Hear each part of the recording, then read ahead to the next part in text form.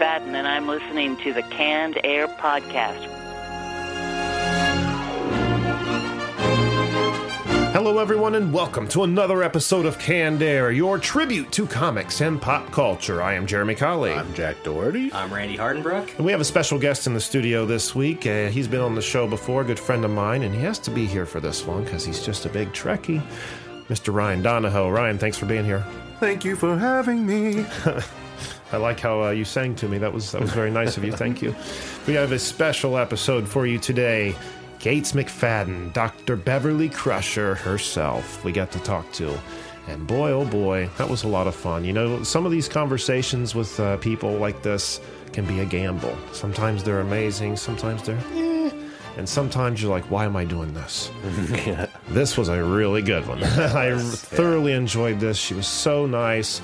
Accommodating, just wanting to talk to us. She was just about as curious about us as we were her. You know what I mean? Well, I believe happy birthday's in order because Jack and Jeremy, we're 7 now. This is That's the birthday true. episode. Yeah, it is. Oh. Happy 7th birthday. Happy birthday, guys. Yeah, 7 years of Canned Air.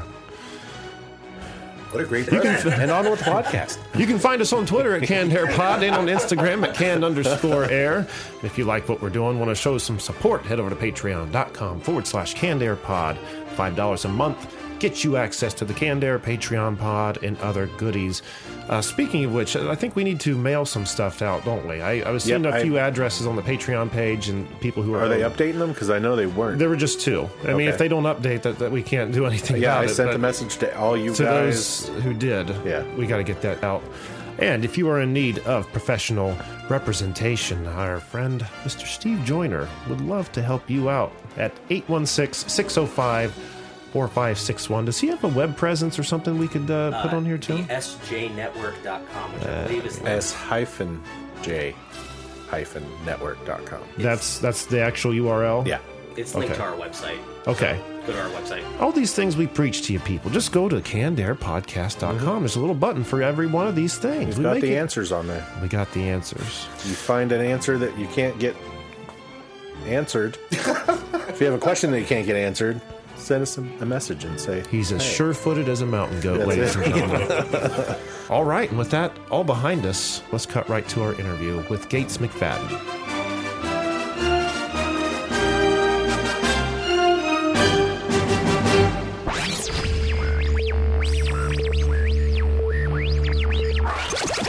Gates, thank you so much for being here with us tonight. It's truly an honor to welcome you to the show.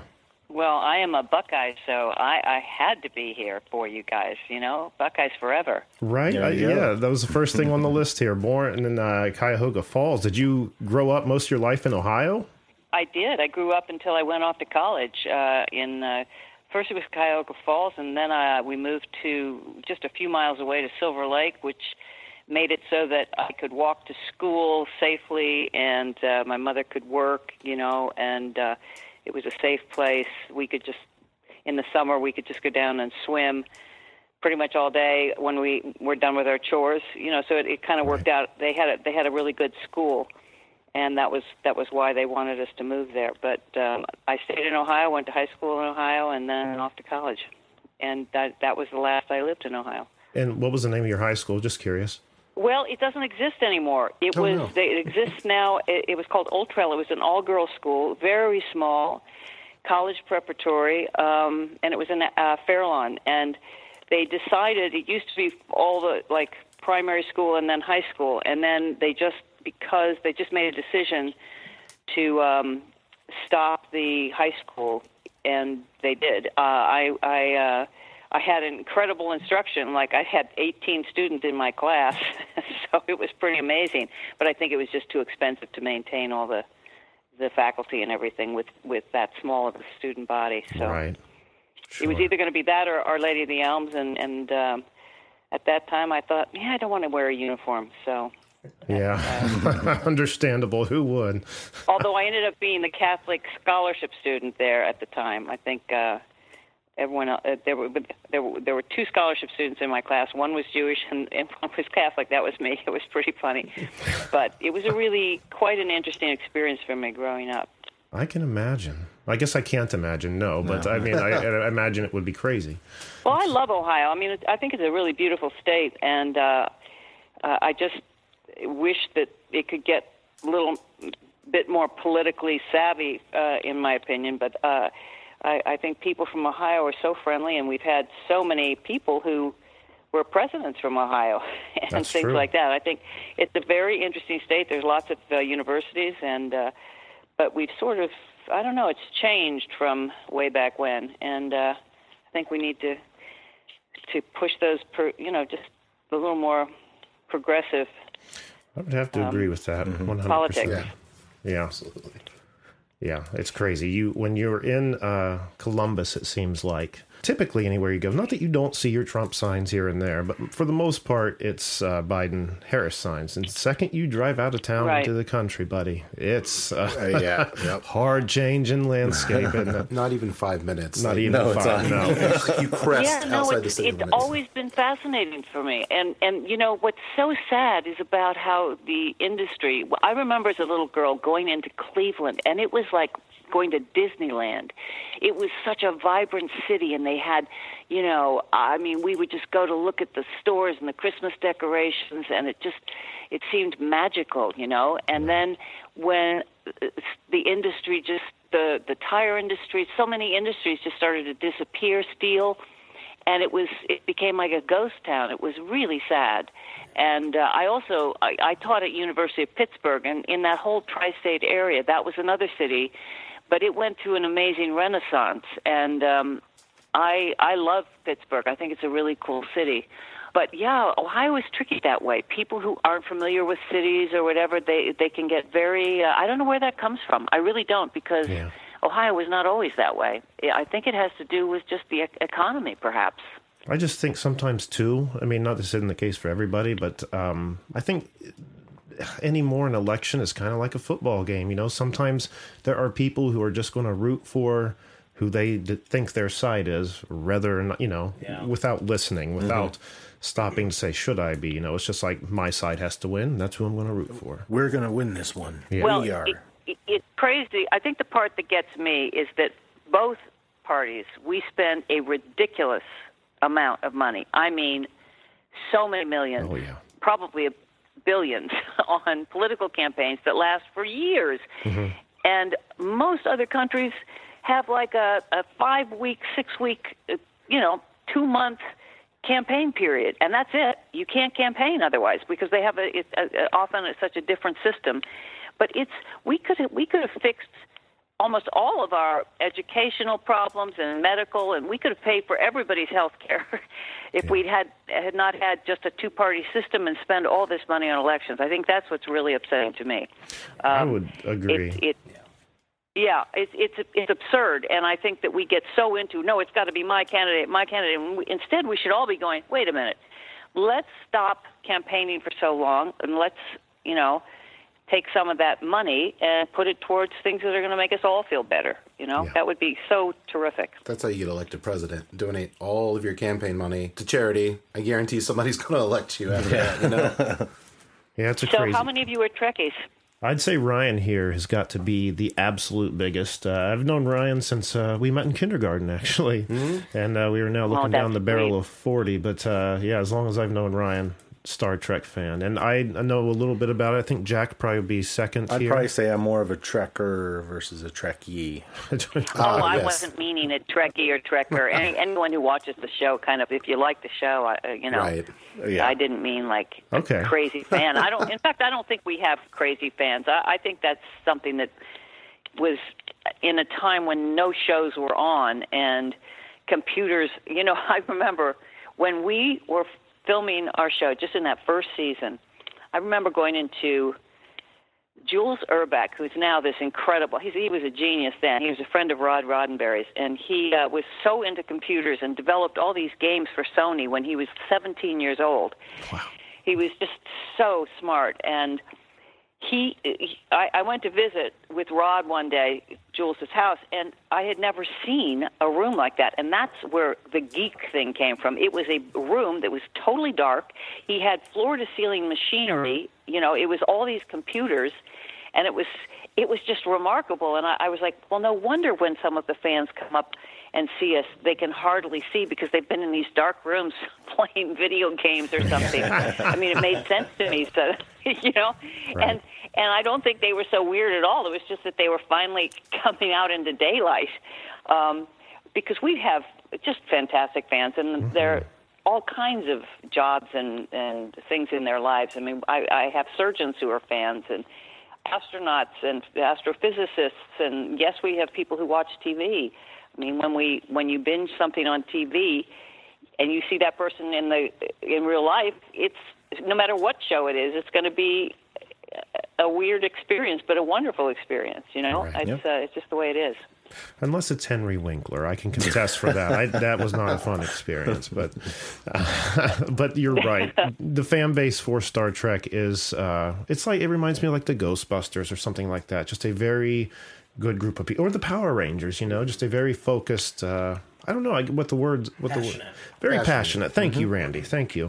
Except that I think that Star Trek fans were really the ones who were the most organized and really started doing these conventions. They were before Power Rangers or anything. And oh, yeah, absolutely. I think what I also feel strongly about is that most people are really into the future and into being tolerant and all kinds of things and making the world a better place and using your imagination and hoping that there is life besides life on Earth. I think we have people who think in those terms. It's not just about being entertained, but they really love to think about the possibilities of science and technology and adventure all blended together. And as we all know, the first series had something like a cell phone that Kirk was talking into, and now we all have cell phones. I mean, so many of the if iPads, Dr. Crusher had something resembling an iPad that she walked around with all the time. And they have developed a medical tricorder. It has happened. So, yeah. I mean, I think it's really, there's a lot of that, and I think that's partly the difference between Star Wars fans and Star Trek fans, because I think they're both entertaining, but one of them is a lot more science and technology and actually how do we imagine life is really going to be living on a ship, and you have families on a ship, and you have this, and I think that's a very different sort of thing. I would agree, and it's almost irritating when people try to compare the two things, because it's like they're not the same thing. It's totally different at all. Yeah. I totally know what you mean. Yeah, and they're both wonderful. Sure. They're both wonderful. It's not like one doesn't have to be better than the other, but they are different. And it's funny because, some of the, the scientists or the astrophysicists, the people you were speaking of earlier, some of them probably are in the fields they are just because they grew up on Star Trek. It challenged their mind in that way to go, have such a career. It's incredible. Absolutely. We all of us have had countless people who come up to us and say, I grew up watching you and I became this because of your character. I mean, every single one of us. And we know that we were role models, and that's fantastic because I think young people in particular desperately need role models. And, I think it's a wonderful thing if you can provide that. And then, I've told this at conventions, but I had one of the astronauts, the commander of the space shuttle, he got me this NASA clearance, and we were emailing. He was on the space station, and it's because he said, I have a kind of a Picard fantasy going, and so you're Crusher, so I wanted to email you. And I said, let's do it. That is incredible.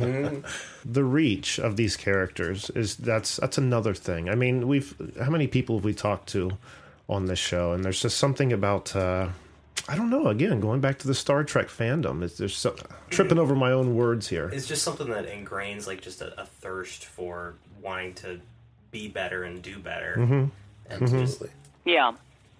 And be tolerant, because the whole thing is everybody's so different. We run into all these people, and it's sort of like, get over that. It's not about what you look like. It's about other things. It's about issues. It's about how you treat other people. It's about all kinds of things like that. And that's what really is fantastic. And also, the fact that Gene Roddenberry said, and there's no money. I mean, how great is that? How different would it be if, we didn't have banks the way we do, and it was just a different thing. We were living where everyone there were rules. There have to be some rules, but it's just something where people are learning how to actually be tolerant and to compromise. It's almost like the ideal future that, we're trying to strive towards, or should be at least. Hopefully. I mean, you wouldn't tell it looking out the window now, would you? No, you wouldn't. No, that's why I think, though, it's so easy to be dystopian with what's going on. And believe me, I struggle with it like everyone else. But I have the feeling that's one of the reasons that our show was so popular was because, and I'm talking specifically Next Generation, but others, and I think that was true with Voyager and just others. It was a very positive show, and Absolutely. As was the first show. But you really saw that, it could happen. You could have a child in space who's now a teenager and who gets you into a warp bubble. This could happen. So many fans did not like Wesley Crusher character when it first started airing, because he kept saving the ship. But that's exactly, I know why Gene wrote that character. His son and his friends were all these genius techies with computers. And they could do things so quickly. And now, 35 years later, the people understand, because they're always asking their kid to help them fix their apps, Right. It makes so much more sense now. Yeah. I was one of those people that didn't like Wesley either. And now it's given me a whole nother light. Another perspective. Yeah, it does. All you had to do is talk to him. Yeah, exactly. Like, I ask my son all the time, can you help me do this? This is acting up. He's like, Mom, you just have to, explore, press that. And I'm like, no, I might lose it. He's like, no, you're not going to lose it. Just, and that's exactly what the Wesley Crusher, he was like, he was doing that. So, anyway. Yeah. This might be a silly question, but with Will Wheaton on set, having played his mother and for so long, was there any, how would you word it, Ryan? Any, like a real mother-daughter or mother-son daughter-son relationship? Yeah, it was a very mother-daughter relationship. No. I always wanted to put ribbons in his hair, and we always argued about that. Don't tell him I said that, please. No, he's my space son, and we're always on Twitter talking about that. We're close. We didn't have that many episodes that it became like that, but I had actually just respected his work as an actor when I had seen Stand By Me and thought he was just amazing in that. That's right. And so he and I had the callback audition together. My callback was with him, and it was just easy as pie. I mean, it just worked, Yeah, I think the world of him, and I love his wife, and it was easy. I have. I'm not going to say I have maternal feelings exactly, but I really have great respect for him, and I think he's just a fantastic adult. So there you go. Right. Didn't he do probably due to all of my influence, right? I'm probably it's all your fault. How great he turned out. Yeah, I think so. I would have to agree. Yeah.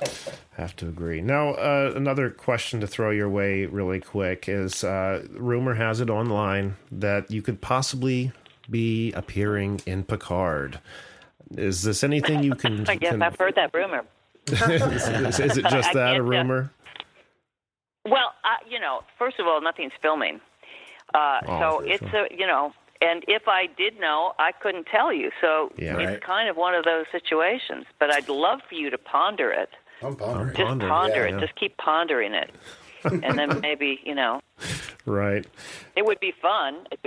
Do you like the show? Have you been watching it? Oh, I love that show. It was a good show. Amazing. Yeah. It's a really good show, I think, too. Fantastic. Yeah. Now, another thing to touch on Trek-wise was this, I didn't even know this existed, the Star Trek cruise, which kind of goes back to that awesome fandom that we were talking about earlier. But I think it was rescheduled due to the pandemic for 2022, is that correct? Yeah. And is going to be happening over your birthday. And let me see. Well, the other last year's was over my birthday too. Oh, was it really? Yeah, it's really funny. My birthday's March 2nd, and they always, it seems to coincide. But I was someone who just really never wanted to go on a cruise in my life, and They actually have been very enjoyable, very fun. We get to do different things that we don't usually do, and all the fans are very nice and respectful, and we all just get to hang out with each other, which is a blast, and so that's kind of what that is. But I think we're all going to want to make sure that everything is, we've got vaccines and COVID safe before any of us get on board, I'm sure. Oh, sure. But I'm sure Absolutely. it will be. Makes See, sense. that might make my wife take a little bit different idea on, because she never want to take a cruise either. But then she saw that Star Trek cruise, and that might make her think twice. make her do But it. Well, there the you go. date says something positive. I'm on anti-nausea stuff the whole time, so I'm already lit before I step on board. But so it's very pleasant, and you do different things. You do different shows. I've played Kirk several times, and we redo old series, and for some reason I have no idea why, but I always am playing Kirk, and it's just fun. And people, like if I do a tap dance thing or something, there are people in sneakers doing it. It's not everything's very laid back is the point. So, and you can pick and choose, and I think they do a really good job with those cruises. That sounds fun. Would you be willing to give us your best Captain Kirk impression? No, I wouldn't. Okay, sorry, I just had to ask. I have to be informed. Okay. And besides, it's more the way I study his intonation and his movements, and it's really it's fun because he had very particular. I'm not as handsome as he is, but he had very particular articulation and movements, and so we have a lot of fun. Obviously, I exaggerate, but. That does there you sound go. fun. Yeah. Very cool. One more thing I have to touch on really quick before we talk about your show, Who Do You Think You Are, that's going to be on the Nacelle Cast Studios, is that I didn't know. You worked for the Jim Henson Company on Labyrinth and Muppets Take Manhattan, doing like director of like choreography and Muppet movement. What exactly was your role in these films? Well, Muppets Take Manhattan, he had seen me in a show in New York called Cloud 9. Written by Carol Churchill. And so I got an audition for Muppets Take Manhattan, playing a secretary. And I didn't know that he'd already seen me do this 3-character role. I mean, it was a big, big role on stage. So he acted like, he'd never seen me before.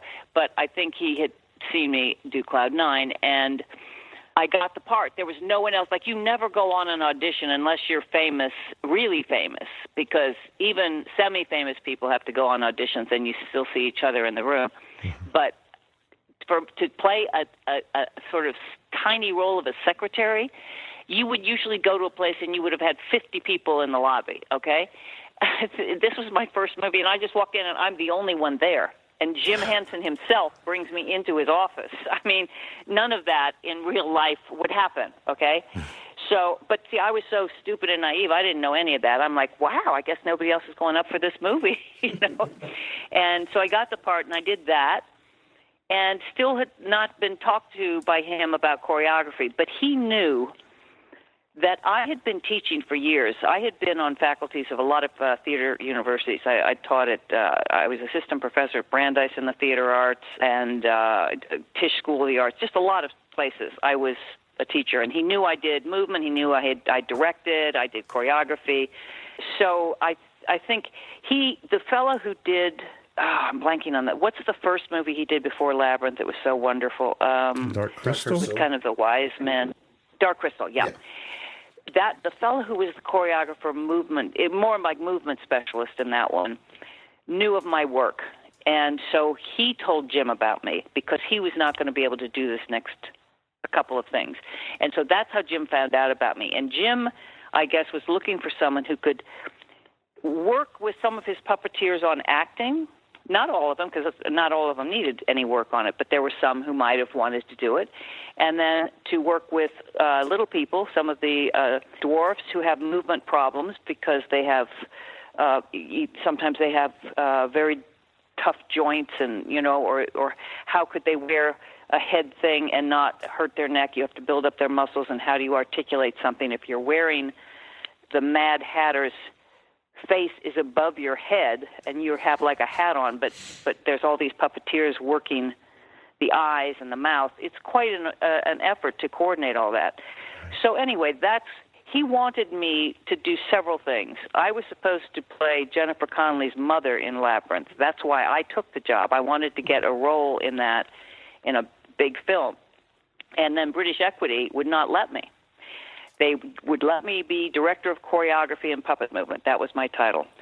So it was a year of my life just about, and I had worked on another film, and the British Equity wouldn't give me permission for that either, so I just got a big special thanks. But I did all of the choreography, which was a film called Dream Child with Ian Holm. Gavin Miller was the director. He was wonderful.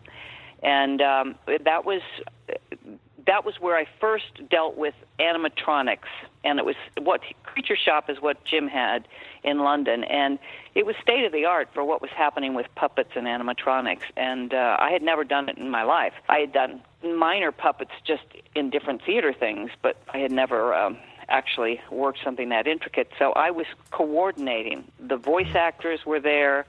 I had real actors play, like the girl playing Alice would be there, and then I'd have the Mad Hatter, who took 7 puppeteers working his face, and then I had a dwarf who was wearing the outfit, and then you'd have all the other characters. So, it was like one thing would break down. It was a very tough shoot, but made a beautiful film, and then that was my test. I didn't realize it, but that was the test. He wanted me to do Labyrinth.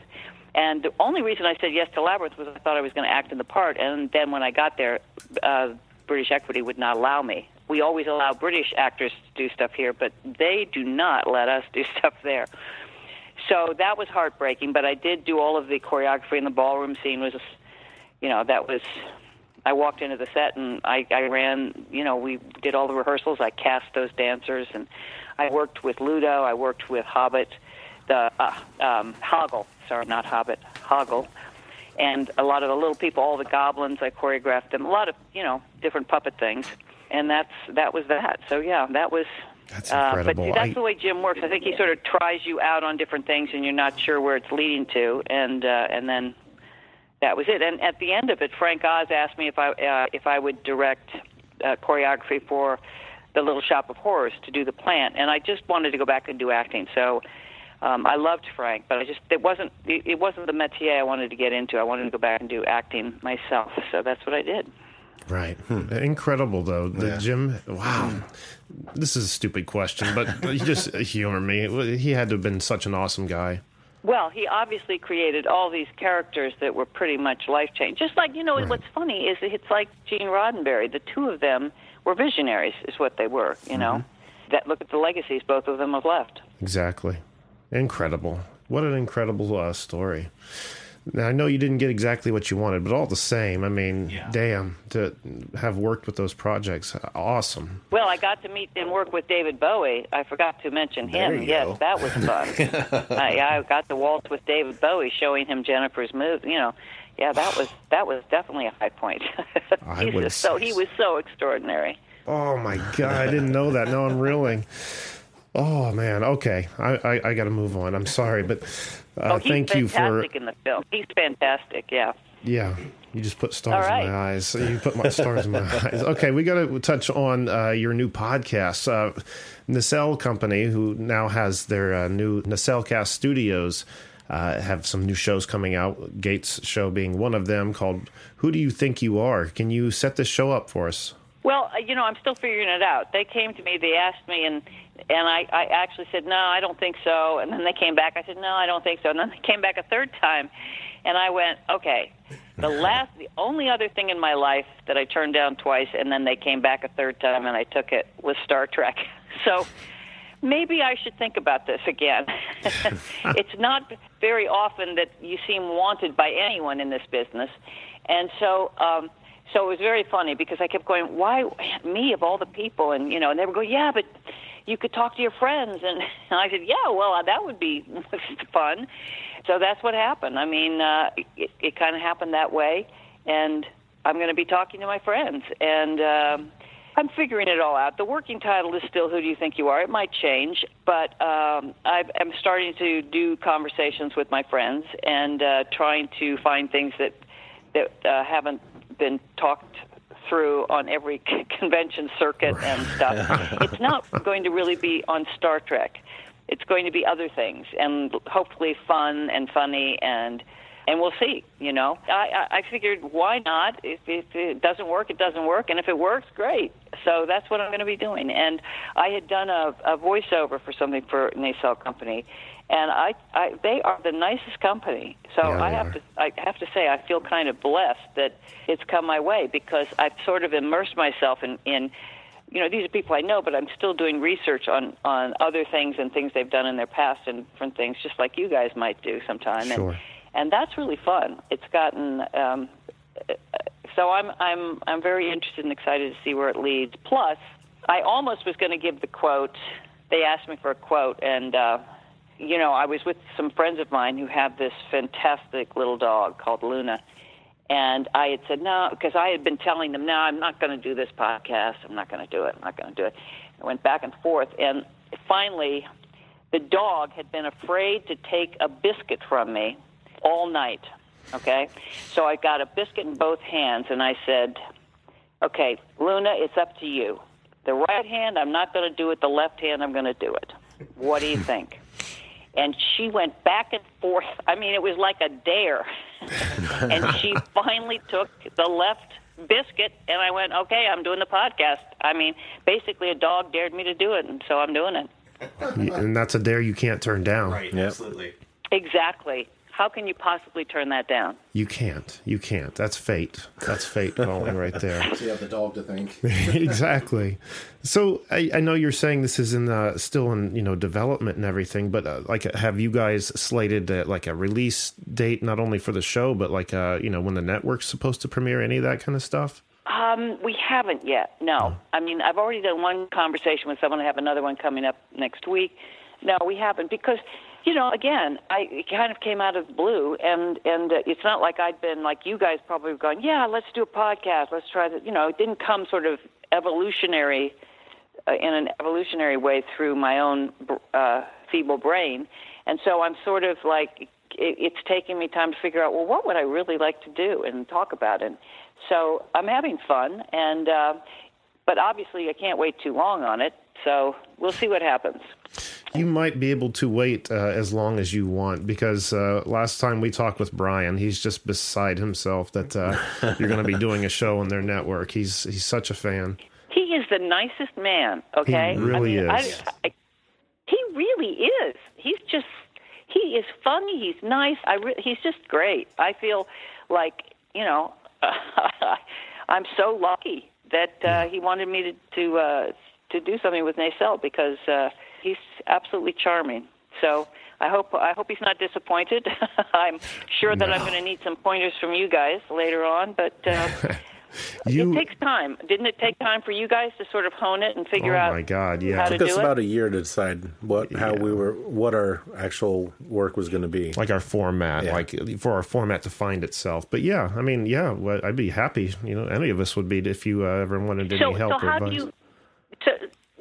So your format, you take time, like figuring out we do an icebreaker first, and then we ask this kind of question, and then that one, and then we get to this. I mean, is that what you sort of do, or I don't know, what are your other subjects usually if it's not someone from Star Trek, or is it someone from Star Trek usually? No, you might be the. I think she's the first. She's first. First Star Trek. Yep. Doug Jones was on, but he's in Discovery now, I think. But first he's from wonderful. Generation. Yeah, he's so wonderful. Oh, he definitely. So what do you usually do? I'm curious. I'm going to listen. What do you usually do? Just have fun. Try to jog people's memory of things they may have forgotten from years ago. I don't know. We like to talk. We go after nostalgia pretty hard. Yeah. Do like a retro topic where we, if the guest is willing, we'll, kind of get their take on stuff that we had growing up. We talk to celebrities, comic book artists, a lot of indie creators, stuff like that. Just talk to amazing people and hear their awesome stories. And just trying being the key word, trying to be funny while we do it, but and just being as entertaining as possible, I think. No, I mean, there's some extraordinary podcasts out there, and there's some that are, I mean, I listen to some of the investigative reporter things, like on the New York Times and stuff, and I'm like, holy cow, how can you, I mean, they've got a whole team and research teams, and it's amazing what they do. And then I listen to ones that are just conversations, and they're fantastic too. So I think it's wonderful that there's such a wide range of stuff, so... Yeah, there's just there are no rules. You can do whatever you want. Yeah, I mean, mind you. All you right. Well, I'm going to go with that, Jeremy. I'm going to say Jeremy said there's no rules, and it will be your fault if it fails. Basically, is that well? Is that all doesn't right? make me a very good podcasting teacher. All his fault that the podcast bombed. Let me renege that. I think I'll say that to Brian. Well, Jeremy, he I'll it worked on there. Don't throw me under the table, please. I enjoy his toy collection too much. He'll never want to talk to us again. He won't share his goodies with me anymore if you do that. Well, one more question here before we let you go. When we have someone as talented as yourself on, I like to ask anybody who's looking to get into the entertainment business, what kind of advice would you give to them?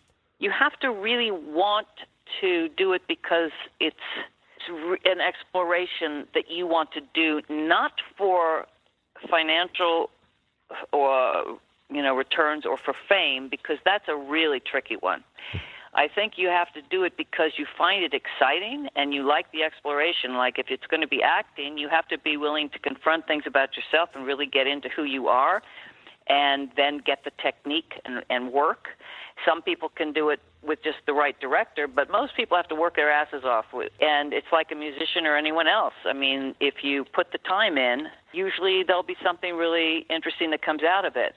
But I think I always caution people, don't do it because you want to get famous, because that's not a good reason. You're probably going to be let down if you do it for that reason. Yeah, 1 in a million will get famous, but it's even once you get famous to sustain it. It's got to be something you love doing, and there's so many things you can explore, like the way you guys went into a podcast. Like, that's interesting, let's try it. I think that's what I recommend, and collaboration is fantastic. I look at my son, who's a composer and a musician, and it's brutal now for orchestras. He's a violinist and a composer. And, so many orchestras, including the New York orchestras, are furloughed, So if you only are into music for the money, and that's not going to do it. You're into music because you love music. And right. It's hard because you also need to have a job to sustain yourself. But I think you got to keep making music, Right. It's like you have to keep growing, and that's really what it's about, I think, going into the arts or going into any job. It's about self-discovery on a certain level and discovering what's around you, and that's a process that I find endlessly exciting. That's so cool. And depressing. Endlessly depressing, but endlessly exciting. And great advice right there. Mm-hmm. Gates, this has been so much fun. I want to thank you so much for taking time to sit and indulge us this evening. It's been an absolute pleasure. Oh, well, my pleasure too, Jeremy. And really, I'm so glad that you're in Columbus. It's a great city. It really is a great city. You have one of the best antique stores for modernist furniture there. I always wander through it anytime I'm around. Take care, all of you, and happy Halloween. That was one of my favorite memories in Ohio, and nobody can do it because of COVID, but happy Halloween. Thank you so much, Good. Gates. Okay, thank you guys. Take care. All right, everyone, and there it was, our interview with Gates McFadden. My God, again, that was such a great time, and I want to thank her so much for being on this show. And, when the podcast does drop, when there are dates released and stuff, we will keep you guys in on the know, because I'm just as excited. I cannot wait to hear this show. I mean... Get her back on and talk about her podcast. You can see right here she was a conversationalist, so she's a good person to be behind the mic for a podcast, I would say, right? Absolutely. Right? It makes sense. It's going to work. She's so lovely. I mean... Absolutely. As lovely as I ever hoped she would be. Yeah, absolutely. Yep. So, very good episode, boys. Once again, Gates, thank you so much for being here. And Jack, what do we have on the website? Go to cannedairpodcast.com, where you can see show highlights, guest info, listen to the show, follow us on all our social media, buy some merch, become a patron. If you have any questions that we can't answer, send us an email on our contacts page. You got that down. I do. And don't forget to find us on Twitter at CannedAirPod and on Instagram at Canned_Air. And just go to the website, click on the Patreon link, click on the merch link. We need to start doing T-shirt commercials like we used to do back in the day. Those were fun. Yeah. Those were fun. So maybe we'll start doing that next week. Remind me. Okay. But what am I forgetting, gentlemen? Anything? So if you're sitting home bored on a Tuesday night around 9 p.m., why don't you hop on and listen to Jack and I make a total idiot of ourselves on our game show where we play Jackbox and, win some prizes, hang out. Our Facebook page, YouTube page, or Twitch page, you can find us. So tons of places to watch. Us, then I don't know what you're doing. You're not. That you're not trying. Internet. You're not Stream trying. probably crashed. You're not on the internet. That's Don't internet at all. You don't internet. All right, I think that's going to do it for this episode. So until next time, I am Jeremy Colley. I am Jack Doherty. I'm Randy Hardenbrook. And I'm Ryan Donahoe. Thank you so much for listening, everyone, and always remember to be excellent to each other.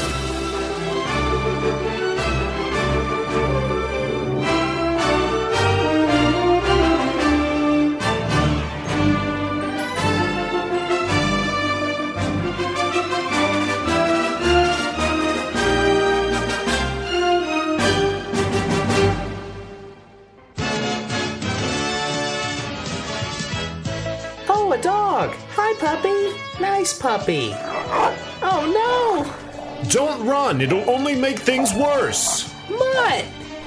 Remember, you never want to approach a stray dog, especially one that's foaming at the mouth. Get away from the animal as quickly as you can and tell a grown-up. Hey. And knowing is half the battle. G.I. Joe! This has been a Canned Air production.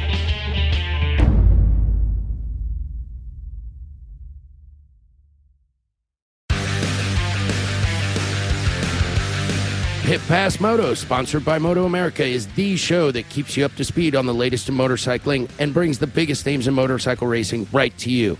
From candid interviews with the top names in racing to providing insights into the trends and trendsetters driving the motorcycle industry, we have you covered. New episodes are available every Thursday at pitpassmoto.com and on your favorite podcast app. Ride on!